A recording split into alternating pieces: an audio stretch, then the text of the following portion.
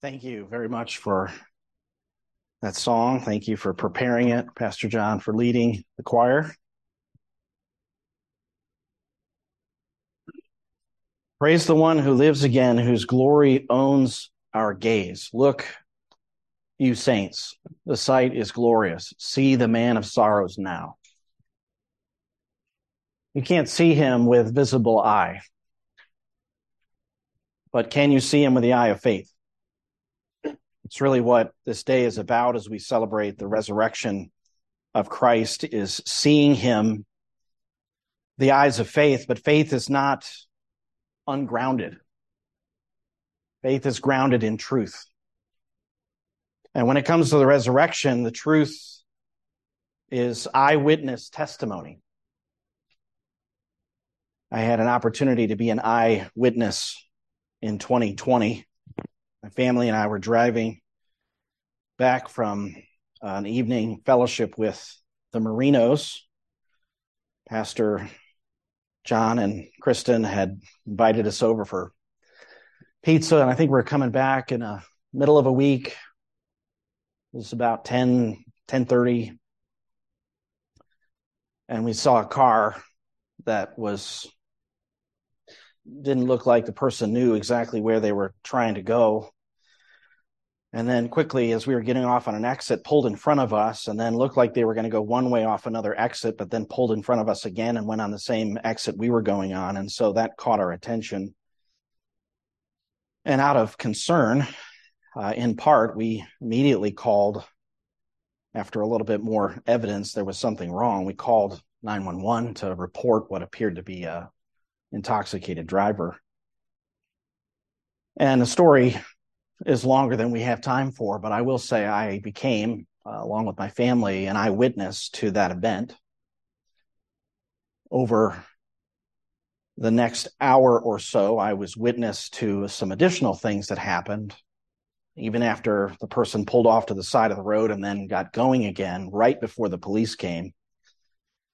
And I had to make a statement to Akron police, and then eventually, as we got going, I thought to myself, if that person still is going and the police haven't stopped her, I came to realize later it was her, she could hurt herself or somebody else. And so we ended up going up one extra exit than we normally did.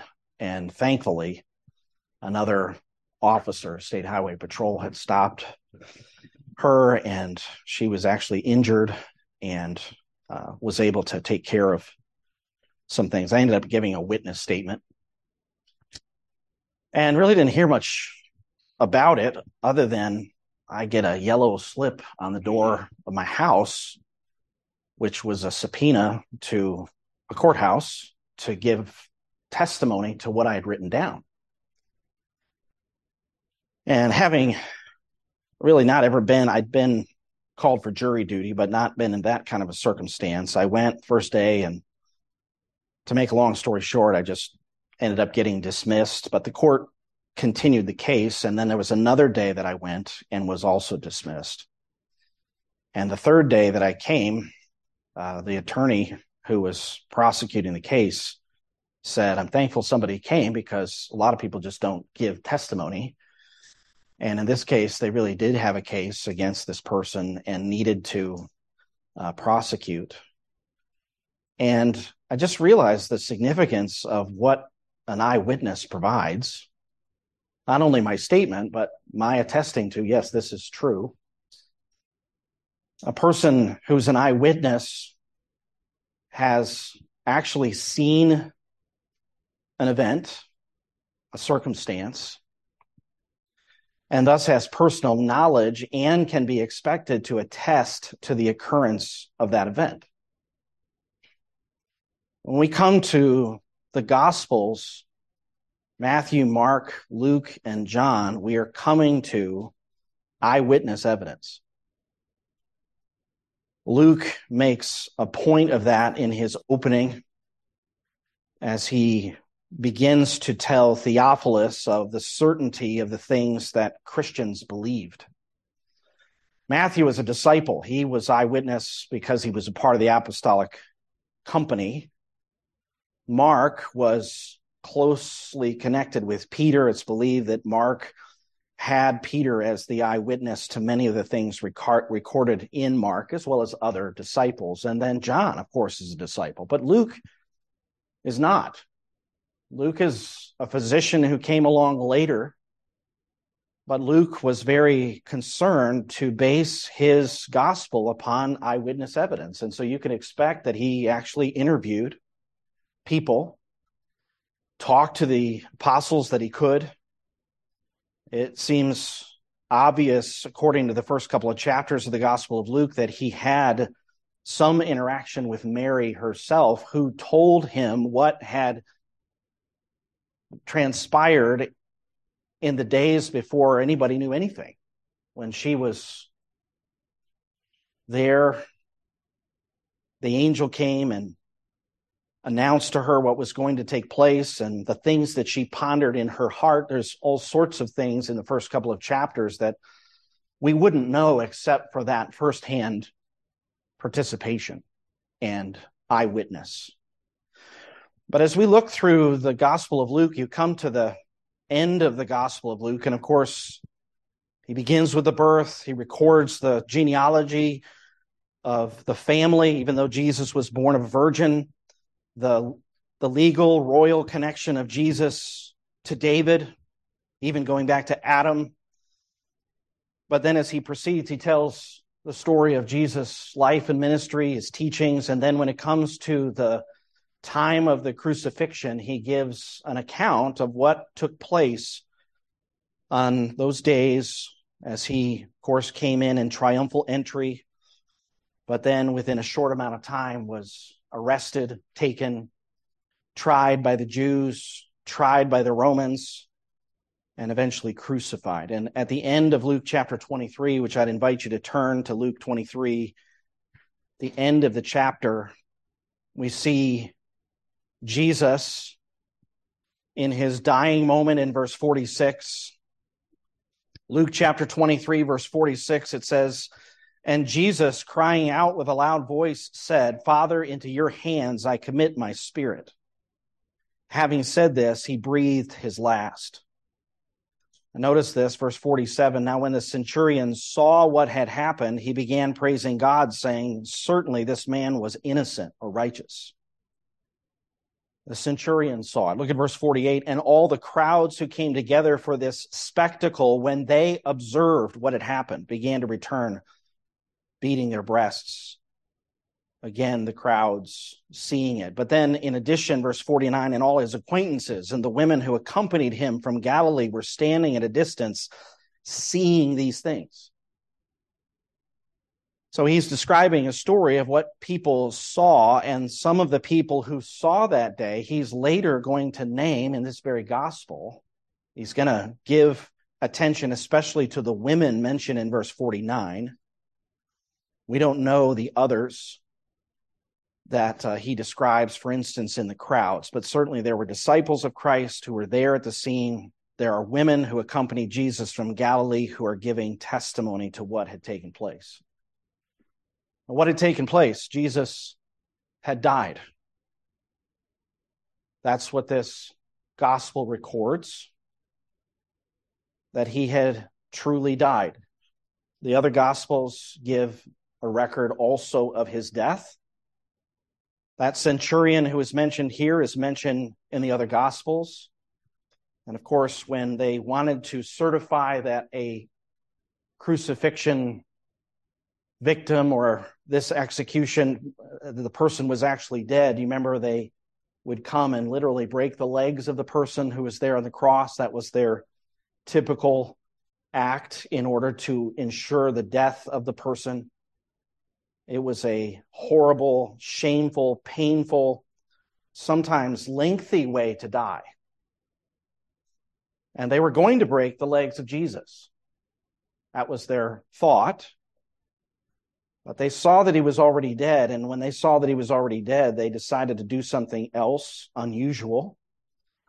Unusual in that they needed to certify the death, but if they didn't break the legs, they had to give some sort of proof that he truly had died. And so remember, the soldier took the spear and put it into Jesus' side, and blood and water poured out. And that is, as one writer called it, a death certificate. He had truly died. Unwittingly, that act had been a part of fulfilling Scripture. Not only in the death of Christ, because he did have to die. That was the certification of it. The prophets foretold his death, but they also foretold that not a bone of him would be broken. And so their failure to break a leg in Jesus' body was a fulfillment of Scripture itself. Jesus did indeed die. There was a death certificate, so to speak. Isaiah had said, by oppression and judgment he was taken away. And as for his generation, who considered that he was cut off out of the land of the living for the transgression of my people, to whom the stroke was due. Isaiah had prophesied of his death. Daniel said that the Messiah would be cut off, but not for himself. He had to die. And why did he have to die? Isaiah says hundreds of years before, it was for the transgression of my people, to whom the stroke was due. Jesus was dying as a substitute in the place of sinners. Jesus not only died, but he was buried, and the burial is also attested to in the Gospels. We know Joseph of Arimathea, who was a member of the Sanhedrin, came, and if you look at verse 50 in Luke chapter 23, it says, a man named Joseph, who was a member of the council, a good and righteous man, he had not consented to their plan and action. A man from Arimathea, city of the Jews, who was waiting for the kingdom of God, this man went to Pilate and asked for the body of Jesus. And he took it down and wrapped it in a linen cloth and laid him in a tomb cut into the rock where no one had ever lain. And you might say, well, that was just Joseph. Joseph was the only witness after that event. Maybe he was still alive, but look at verse 54 and following. It was the preparation day, and the Sabbath was about to begin. Now the women who had come with him out of Galilee followed and saw the tomb and how his body was laid. So Joseph is not there alone. The women came, and according to Luke, they observed that what had taken place there. We also learn from John's gospel that Nicodemus was also there. Nicodemus, who was a secret disciple until that point, came and brought a mixture of spices, aloes, to pour upon the body. That linen that was brought to wrap the body of Jesus, along with the spices, a tomb that had been cut into the rock. There are circumstances here that we might just skip over and not give much significance to, but the reality is that Jesus' burial is significant in the story of the gospel. In fact, 1 Corinthians 15, verse 3 says, for I delivered to you as of first importance what I also received, that Christ died for our sins according to the Scriptures, and that he was buried. That burial was also an indication that he had died, that those who took down his body were certain that there was no life in his body. Joseph, Nicodemus, the women, all were there, but there's something else. And what was it? It was the fulfillment again of Scripture. Again, it's Isaiah who testifies that he was with the rich in his death. Isaiah 53, verse 9, his grave was assigned with wicked men, yet he was with a rich man in his death because he had done no violence, nor was there any deceit in his mouth. How do you explain that? Well, one writer said it this way: the servant was given an honorable burial after his dishonorable death because of his perfect innocence. Why was Jesus buried by Nicodemus and Joseph when the other two were probably taken to a common grave, buried without much knowledge of who they were, unless their family had followed them like many of Jesus' friends and followers had followed him that day? But Jesus would have been buried with them had not Joseph requested the body and then gone, laid him in this newly cut grave. That writer goes on to say, inasmuch as he had not acted like his criminal enemies, he would not receive disgraceful burial with them, but honorable burial with the rich. And so his death is a fulfillment of Scripture. His burial is a fulfillment of Scripture. The way in which he was buried is a fulfillment of Scripture. And we come to, of course, the resurrection story in Luke chapter 24, and we see some surprises. Some things that we know if we've read through the Gospels, we understand the story of the resurrection, we know, but I want to just encourage you to look at it from the standpoint of the women who were going to the tomb on that day. All they had seen was Jesus crucified, buried in this tomb, and they had to rest. They could not bring the spices the same day. They had to go prepare them and then eventually bring them. And as they come on the first day of the week, chapter 24, verse 1, at early dawn, they came to the tomb bringing the spices which they had prepared. So here's this group of women, loving and devoted followers of Jesus. They had followed him from his ministry, through his ministry. They had come from Galilee all the way to Jerusalem. They were there for the feast. They were there for these events, and they're expressing their love and devotion for Christ even after he died, but really, obviously, in unbelief. What's the surprise? The surprise is as they get to the tomb, verse 2, they find the stone rolled away. And another surprise, as they enter, verse 3, when they entered, they did not find the body of the Lord Jesus. That stone was likely not small. It is described in one of the other Gospels with the word mega, the Greek word mega, which means it was large. And they asked the question, who will roll away for us? We're multiple women, but they did not consider themselves to be able to roll away the stone. So that's a sizable stone, and it's rolled away. And in addition to that, as they enter into that tomb, there is no body. They did not find the body of the Lord Jesus. Now, how would you interpret that evidence if you're one of them? Again, remember the context. They actually have spices to pour over that linen. It's a part of the burial practices of the Jews.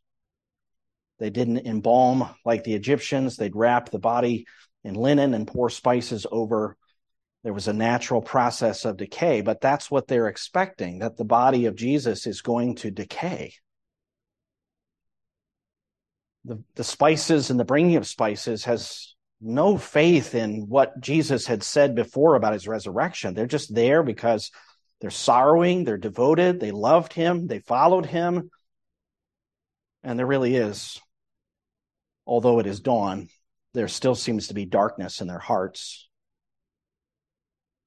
But another surprise, verse 4, while they were perplexed about this, while they were confused by the circumstances, they're at a loss, is the idea of that word. They don't know what to say. And that word behold introduces something new, something to look at, something that is a change, different. Behold, two men suddenly stood near them in dazzling clothing.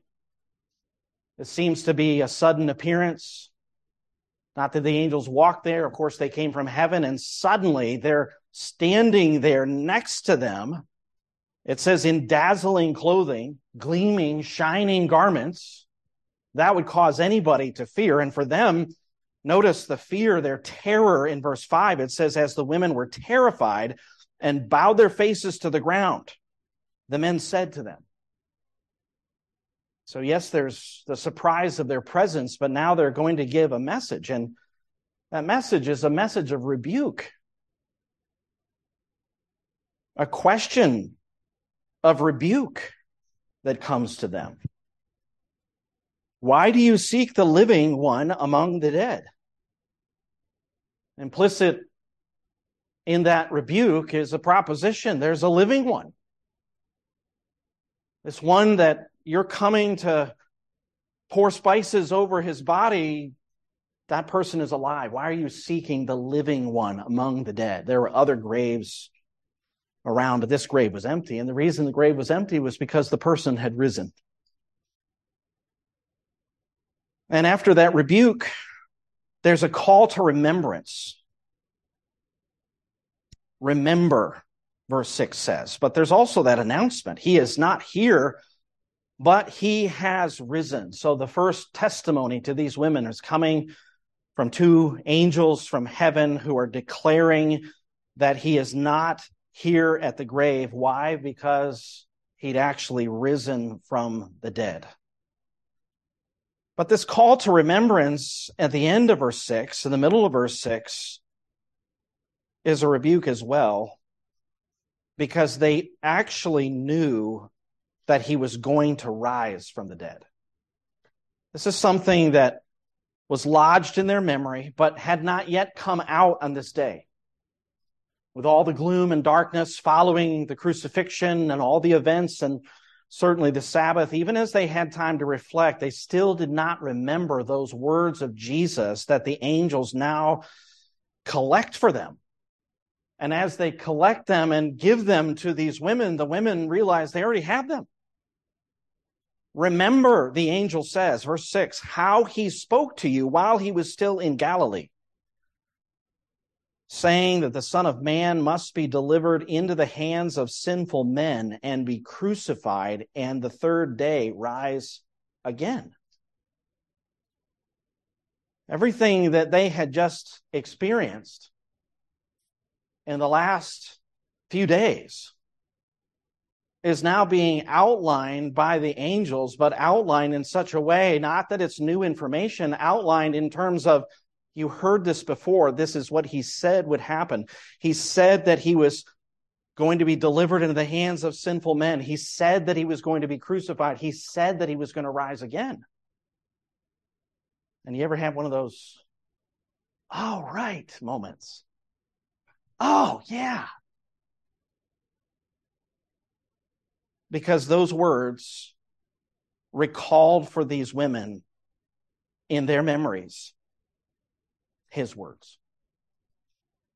What happened was a fulfillment of Jesus' own prophecy. And you can read through the Gospel of Matthew, chapter 16, verse 21, chapter 20, verses 17 through 19, Matthew 26 as well, where Jesus is repeating. He's not just only said this one time. It was multiple times that he said this was going to take place.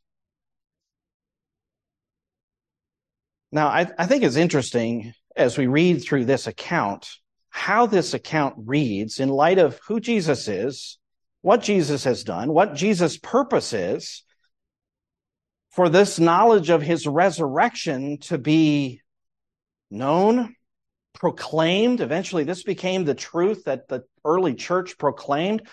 But how is it revealed first to these women? And how is it revealed to the disciples?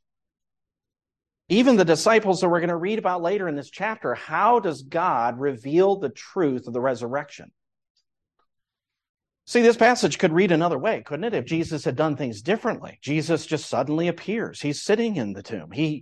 They come and he's there and he's alive. I mean, it could read very differently if God had a different plan. But what God's plan was that they would be confronted with the word of God, which they had heard and actually already knew, so that they would be challenged for their unbelief, but also kindled in their faith to believe what God had said apart from any evidence. Do you see what I'm saying? In other words, rather than Jesus suddenly appearing here to their sight, he appeals to their faith by reminding them of words. Yes, angelic testimony. Yes, an empty tomb. There's evidence, but there's a way to interpret that in evidence, and the way to interpret it is in the light of what God had said, what Christ himself had said. And so these women remember Jesus' words. They remember what he said. And while they knew it already, that must have been something they marveled at. Not a surprise like the other things they found, but something they marveled at. Oh, yeah, that is what he said. Now look at verse 9. These witnesses to the angelic testimony, it says, return, verse 9, from the tomb and reported all these things to the 11 and to all the rest. And as you can expect, this is certainly good news. It's news to rejoice in. You could expect that this would be met with welcome, but it's actually not met with welcome. It's met with skepticism. It's met with doubt. It's met with unbelief. And isn't it true that those who hear about the resurrection still have those responses to this day? Unbelief, doubt, skepticism, and they've never even read what the scriptures have to say.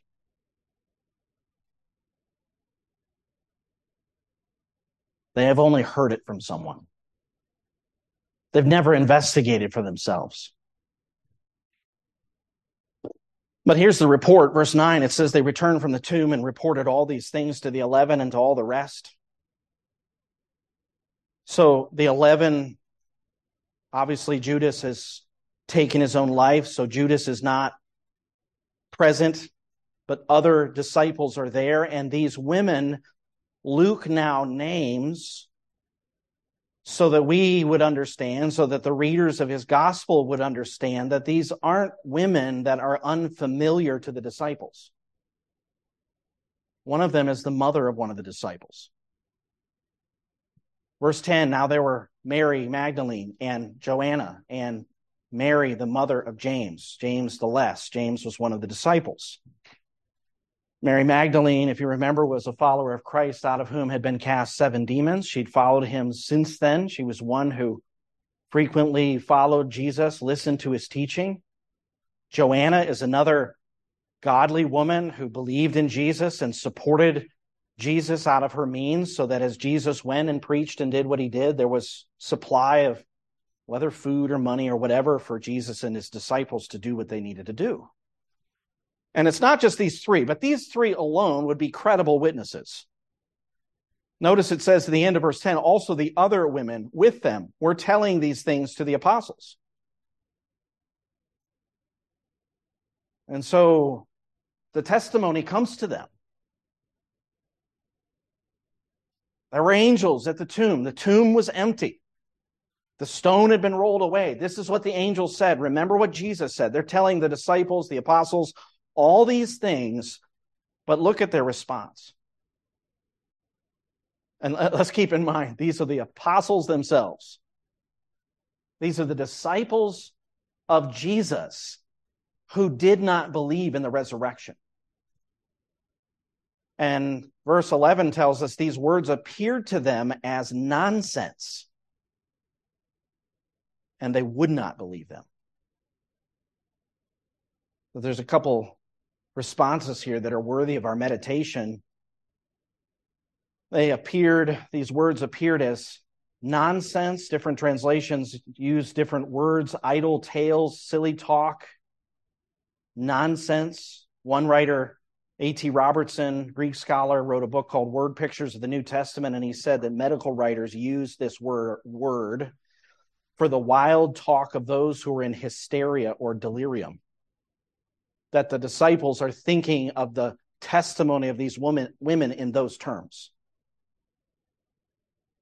Notice it says In addition to that, they would not believe them. Because of how they regarded them, there was a willful resistance. This is the word apostua, which is faith would be pistua. This is the unbelief. There's a willful resistance to hold fast these things that the women are saying. Now, there could be reasons why they were not accepting the testimony of women based on the context of this time in history for the Jews. There has been the suggestion that because they were women, their testimony would not be accepted in a court of law. One translator of the works of Josephus, as Josephus talks about this matter, there's no indication that in history that this was the case. There's just the suggestion that may have been why the disciples didn't accept the testimony of the women. It appears from at least the translator of Josephus' works, he says that it's probable that that's the way things were done in Israel and Jerusalem during that time, that the leaders would not accept the testimony of a woman, which is ridiculous. There's no reason not to believe them when they are eyewitnesses. Jesus regarded women. In fact, through Luke's gospel, there's an elevation of women in a way that shows their worth and dignity. Whatever the reason is, these disciples would not believe the women, except for one. So that skepticism that really is marking the group, there's just one exception. We know from the other Gospels there's more, but at least Peter here, as Luke records it, responds not with skepticism entirely, not with doubt entirely, but actual investigation. He's going to go look and see what is taking place. Verse 12 says, "But Peter got up and ran to the tomb. Stooping and looking in, he saw the linen wrappings only, and he went away to his home, marveling at what had happened." So I say, on the part of the disciples as a whole, there was skepticism, doubt, willful unbelief, but on the part of Peter, there was an investigation. And I do believe that Luke, in recording this, and certainly the way he wrote his gospel, is actually encouraging investigation. It's the glory of kings to search out a matter, to actually find the truth, to ascertain whether or not this report is true. When a king does that in his nation as he rules, that certainly is a way to establish facts, and not based on political opinion or whatever, but actually to know what is taking place so that he can govern accordingly. Peter's investigating. He wants to know if what they're saying is true. I'm going to go see for myself.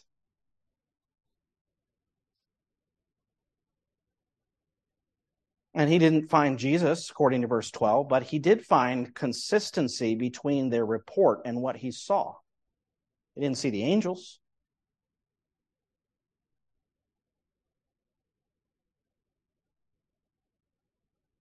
I'm going to ask you a question. Have you ever investigated the report of the resurrection based upon eyewitness evidence recorded for you in the Gospels? That's what the gospel writers claim. I once heard the testimony of a former governor of South Carolina named David Beasley. He began listening to the Bible on tape. He started asking questions of the Bible. He was a microbiology major originally, but then he got a law degree from the University of South Carolina. And as he got these tapes of the Bible, started listening to the Bible, he began investigating the reliability of the Bible. Is the Bible reliable? And he came across an author named Simon Greenleaf, who wrote a 3-volume work on the rules of evidence. Greenleaf was a professor of law at Harvard in the 1850s who eventually came, through his own study of the Gospels, came to faith in Christ. Beasley's investigation led him to the point where he also came to Christ. But initially, he didn't just receive it. And as an attorney, he wanted to find out, is this true? Greenleaf, as he wrote on the Gospels, said this: all that Christianity asks of men on this subject is that they would be consistent with themselves, that they would treat its evidences as they treat the evidence of other things, and that they would try and judge its actors and witnesses as they deal with their fellow men when testifying to human affairs and actions in human tribunals. Let the witnesses be compared with themselves, with each other, and with the surrounding facts and circumstances, and let their testimony be sifted, as if it were given in a court of justice on the side of the adverse party, the witnesses being subjected to a rigorous cross-examination. The result, it is confidently believed, will be an undoubting conviction of their integrity, ability, and truth.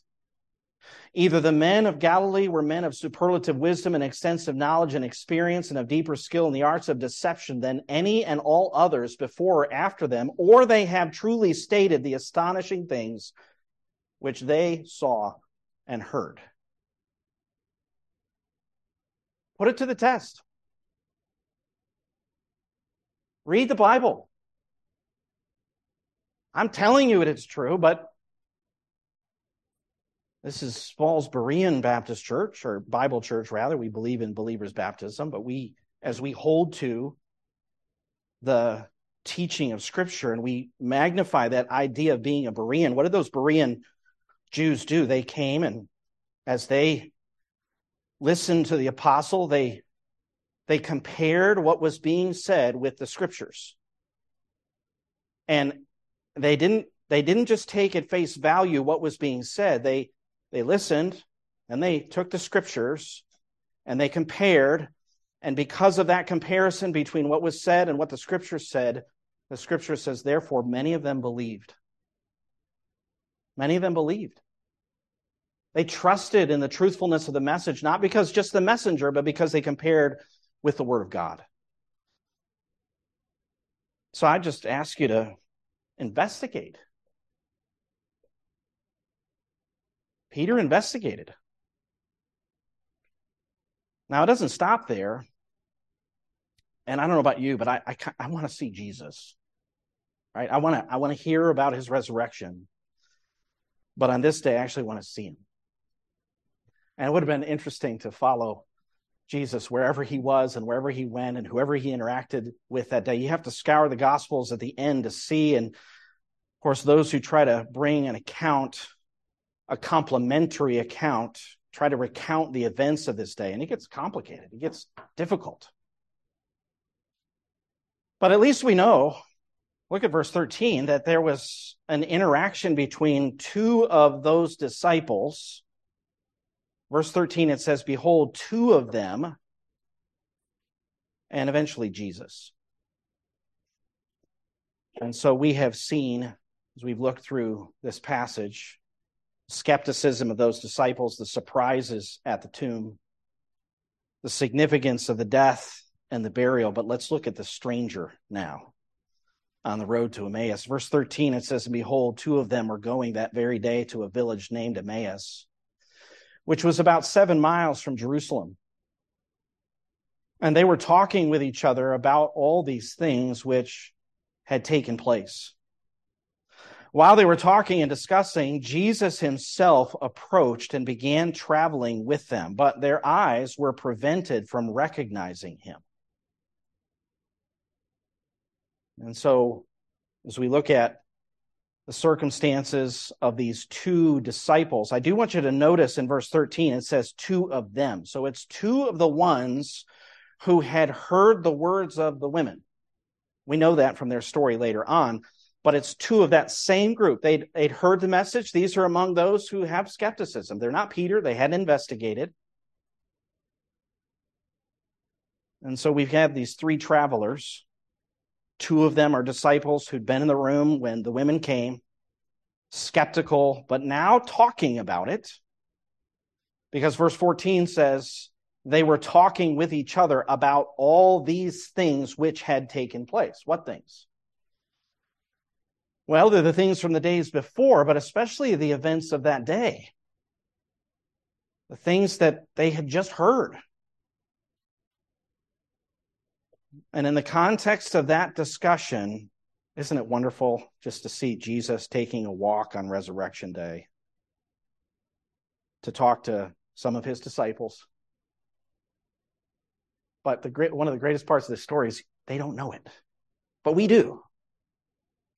So we get to see some insight into our Lord's discussion with these two disciples when they don't know who he is. He's this stranger.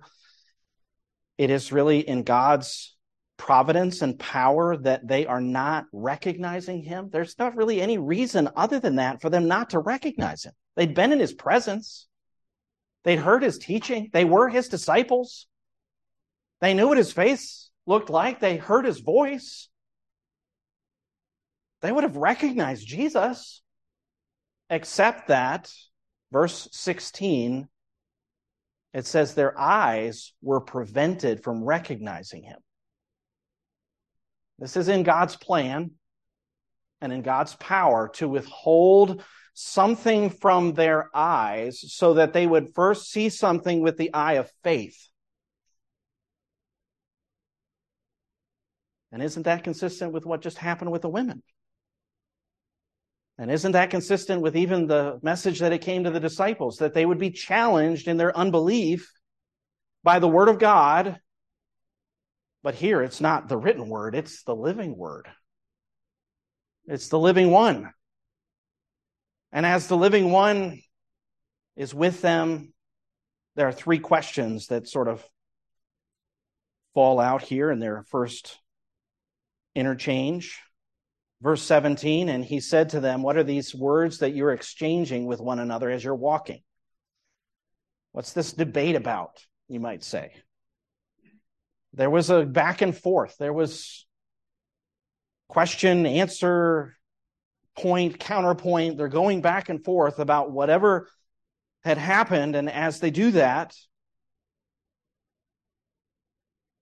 as they receive that question, notice their immediate response. And it is Resurrection Day, but they don't yet believe. The sun is shining, but they don't see the Son of God. There's still darkness in their hearts, even though they're traveling with the Son of Righteousness. It says they stood still. They literally came to a stop. They paused. And they looked downcast. They looked sad.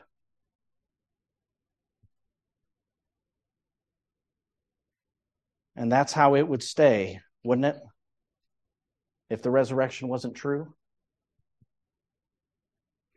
We wouldn't be here today if the resurrection wasn't true.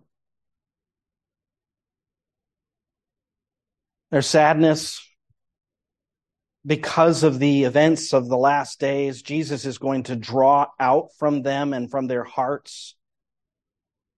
But we have an ironic question, the second question here that Cleopas asks. We learn one of the disciples of Jesus, not one of the 12, but another disciple who followed Jesus. His name is Cleopas, and he speaks to Jesus and asks this amazing question in light of the circumstances. Are you the only one visiting Jerusalem and unaware of the things which have happened here in these days? Jesus was the center of attention, and as the Son of God, but also by personal experience, of course he knew exactly what had taken place. He knew better than they did. That question stands. Verse 19, a third question. Here's where he draws out their heart. It says, he said to them, what things? Now, Jesus knows what they've been talking about. Jesus knows what they've been debating. He knows what the issue is, but he's going to draw out by means of a question. Jesus didn't ask questions, right, for information's sake. He's not learning anything, not as the Son of God, who knew the hearts of men, who is, according to Acts chapter 1, the heart knower. But he draws out their heart, and their heart is despondent because they are hopeless. They're also astonished at the same time, but they're hopeless. Notice how they phrase, how this disciple phrases what had happened. He said the things about Jesus the Nazarene, who was a prophet mighty in deed and word in the sight of God and all the people, and how the chief priests and our rulers delivered him to the sentence of death and crucified him. But we, and here's the key phrase, were hoping that it was he who is going to redeem Israel. We were hoping that. That's something that we had our expectation on, and our expectations were dashed because of the events of the last few days. That's why they're so sad. That's why they're so downhearted. They had great hopes, and those great hopes were thrown to the ground and crushed when Jesus was crucified. But verse 21, middle of the verse, it says, indeed, besides all this, it is the third day since these things happened. But also, some women among us amazed us when they were at the tomb early in the morning and did not find his body. They came, saying that they had also seen a vision of angels who said that he was alive. Some of those who were with us went to the tomb, found it just exactly as the women also had said, but him they did not see. And so it's apparent they were aware of Peter's investigation. John, according to the other Gospels, had gone with. So they may be referring to Peter and John when they said some of those who were with us. But at the end of the verse, him they did not see. And that's really where it's at. There's no recall of Jesus' words. There's just circumstances that point to something happened, but as they're interpreting it, they're not thinking in terms of the resurrection. And how does Jesus respond to this?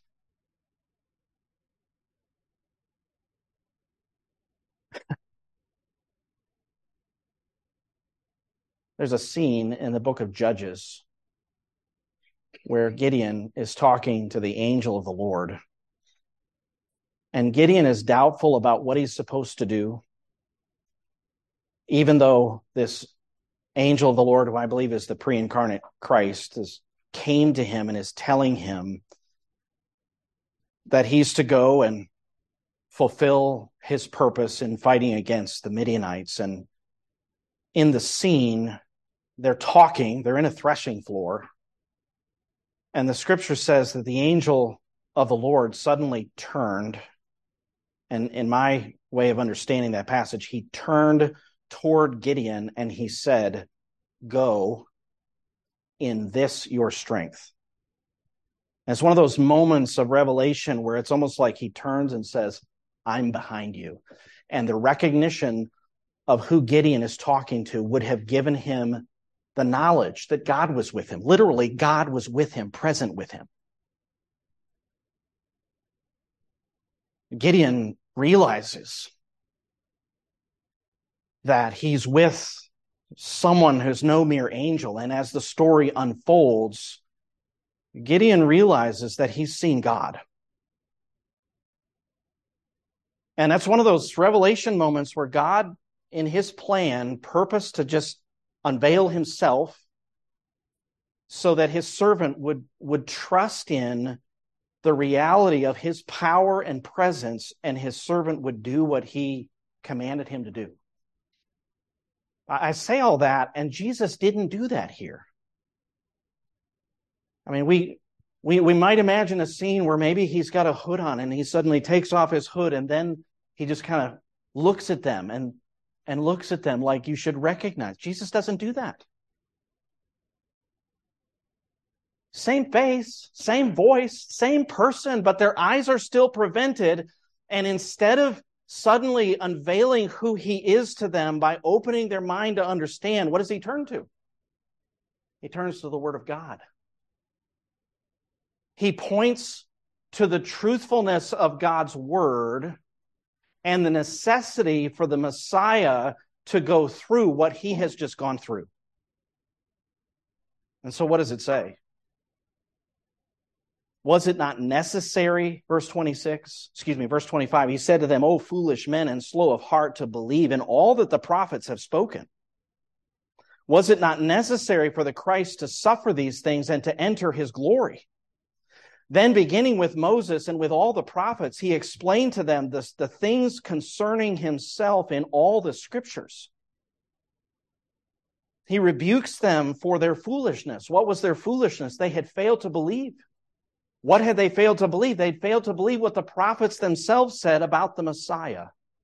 And so as he begins to explain, notice the content of his explanation was, verse 26, the necessity of the Christ to suffer and then enter his glory. And then what passages did he turn to, at least by his discussion? It was Moses. It was the prophets. Moses, which foretold the sufferings of Christ. How did he do that? Well, we're not told in this passage how exactly Jesus did that. We're not told exactly what passages he went to, other than we do know that he went to Moses. He went to the first 5 books of the Bible, and he showed that the Messiah was to suffer. And I can't think of anything more prominent in the first 5 books than the reality of sacrifice. The sacrificial lamb. The lamb that had to be slain, and the blood that had to be shed, and that blood that then had to be applied for atonement to be made. That implies suffering of an innocent animal, which was throughout the books of Moses, really throughout the scriptures, points to as a picture, as John said, the Lamb of God who would come and take away the sins of the world. Suffering, yes. Look at all the sacrifices. The very reality of the sacrificial system, each individual sacrifice, it was part of the picture for that animal to suffer for the sake of a sinner. As a picture. And you could go back to the early chapters in Genesis and see that, because Abel offered a sacrifice of his sheep. That was the sacrifice that God was pleased with. But Jesus doesn't stay with Moses alone. He also, it says, and with all the prophets. What a day that must have been. What a journey that must have been for Jesus to delineate and describe the different passages that applied to the suffering of the Messiah and then the glory of his kingdom that would follow. We certainly could expect him to open up passages like Psalm 16 or Psalm 22 or Isaiah 53 or Zechariah chapter 12 or Daniel chapter 9. All those passages speaking of the suffering of Christ, but those same prophets speaking of the kingdom of Christ. The same psalms that testify to the piercing of the hands and feet of the Messiah, those same psalms prophesy of a glorious kingdom. Zechariah prophesied of one who would be pierced, but he also prophesied of a day when the Lord would be king over all of the earth. Daniel prophesied of the cutting off of the Messiah, but he also prophesied of the Son of Man to whom all kindreds, tribes, tongues would worship and serve. And so there was a picture of the suffering of Christ and also his kingdom in the same prophets, the same Psalms, Moses as well. And what Jesus did on this day, and this verse is recorded for us, what he did on that day was to explain the scriptures. This is an invitation to us to read the majority of our Bible, if I could put it that way. And I'm looking at Matthew through Revelation, and it's this much. But I'm looking at Genesis through Malachi, and it's this much. And all of it's Christ. And it points to what he would do, both in terms of his suffering. It points to the reality of his royalty and kingdom and his identity as the Son of God. Doubters. One writer spoke of doubters who they doubted the truthfulness of the resurrection. He said, may you also begin to seek and to inquire and thoroughly scrutinize the matter, which though scarce looked even at superficially, you now dared to deny. The majority of your party desist too quickly from the search after truth and remain like indolent sailors fast aground in the sandbank of unbelief. You're unbelieving? I find this to be true sometimes. You ask someone if they've ever read the Bible. They're not believing. Have you ever read the Bible? No, I haven't read the Bible, but I don't believe it. You're saying you don't believe what you've never read.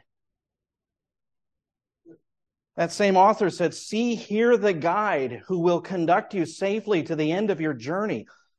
Because you do not know the scriptures, therefore you do not believe. If you could only determine to plunge heart and soul into them, how soon would your heart burn within you, like as these two disciples begin to do, and they testified later, what is happening in their heart is faith is being kindled.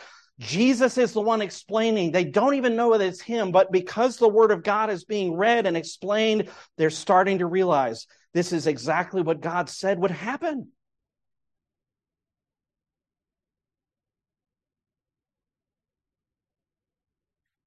Read the Bible.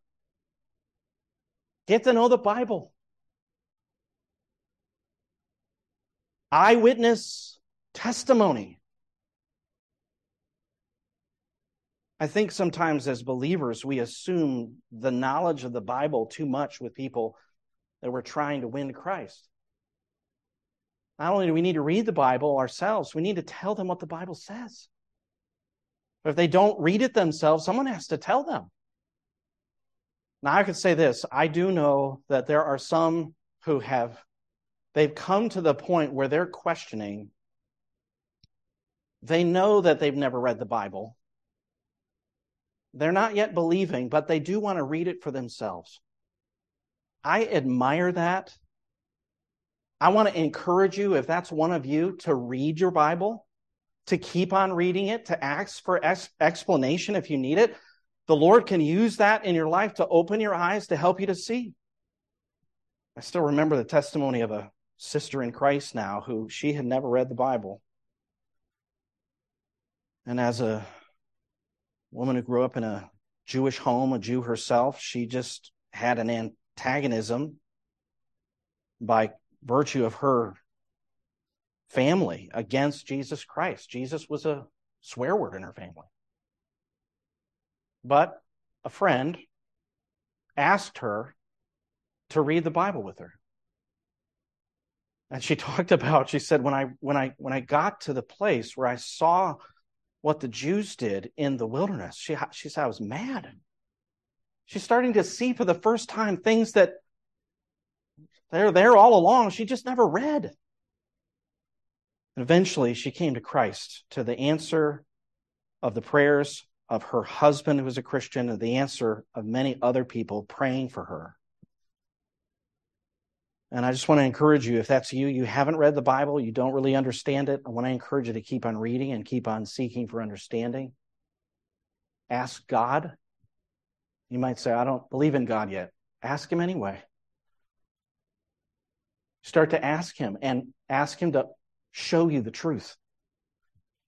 He is real, and he will, as you read his word. So again, with the end of verse 27, and even the next couple of verses, Jesus is there, but he's still hidden from them. What has he pointed them to? The Word of God. Without faith, it's impossible to please him. So this is in terms of the way that he revealed the resurrection, and even in this conversation, what is Jesus doing? He's kindling faith by the Word of God. Verse 28, and they approached the village where they were going, and he acted as though he were going farther. But they urged him. That's a word for strongly urging him. So there's something in their response here. They have listened to him, and they now really are interested in this stranger and what he has to say. They urged him, saying, "Stay with us, for it's getting toward evening, and the day is now nearly over." So he went in to stay with them. And isn't it a wonderful thing that he finally did reveal himself to them, so that they, along with the others, could be witnesses of the resurrected Lord? Verse 30 says, when he had reclined at the table with them, certainly he had faced them by this point. You can imagine on the road, they're just walking together and he's talking. They may not be looking directly at him. Plus, they're sad, which might mean that even in their countenance, they're downcast and they're just listening to this stranger talk. But as they're listening, maybe not looking at his face, but then pondering. But by now, they've come into a house. They've come into a place where they're sitting at a table. They had seen his face. They'd heard his voice. But it's in these moments, verse 30, it says, when he reclined at the table with them, he took the bread and blessed it. Apparently, in resurrection life, there's still going to be thanksgiving for what God provides, even in the part of Jesus. Not just as an example, but because Jesus was thankful for this resurrection meal. It says, in breaking it, he began giving it to them. Then their eyes were opened and they recognized him. What a moment! Suddenly, this one who has explained the scriptures to them, they realize it's him. And he's gone. Enough, certainly, to bring attention to their lack of faith, but now to certify the truthfulness of Scripture, he provides something for their eyes to see. And he's been with them all along. Their eyes are open.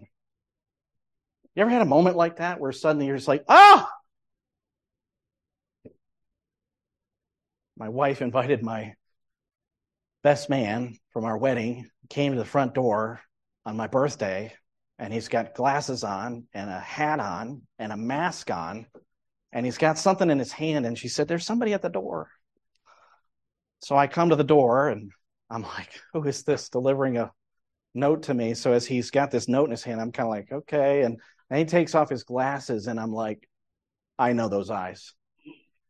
And I reached out and gave him a big hug.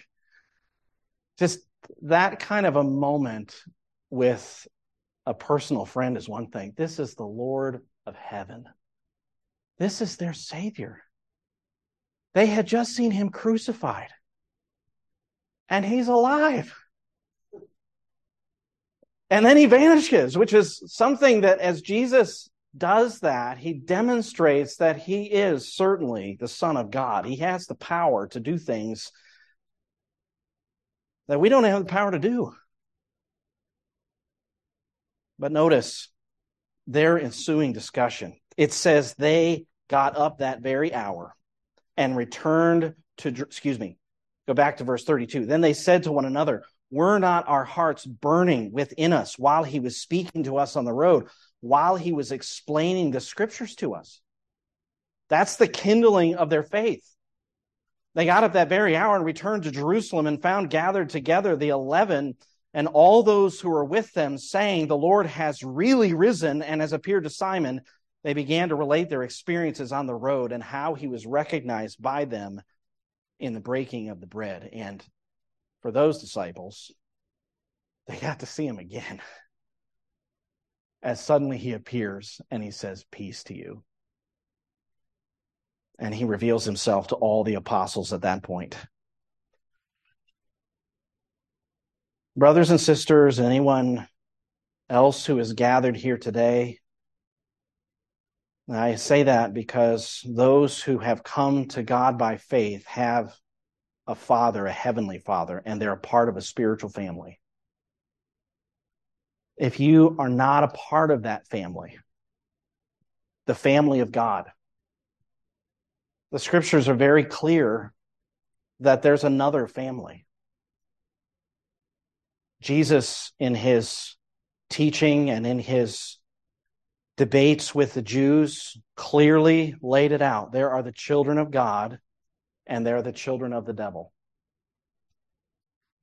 They may not be the children of the devil in the sense that they knowingly and willingly and purposefully serve the devil, but he opposes God and he blinds the minds of those who do not believe.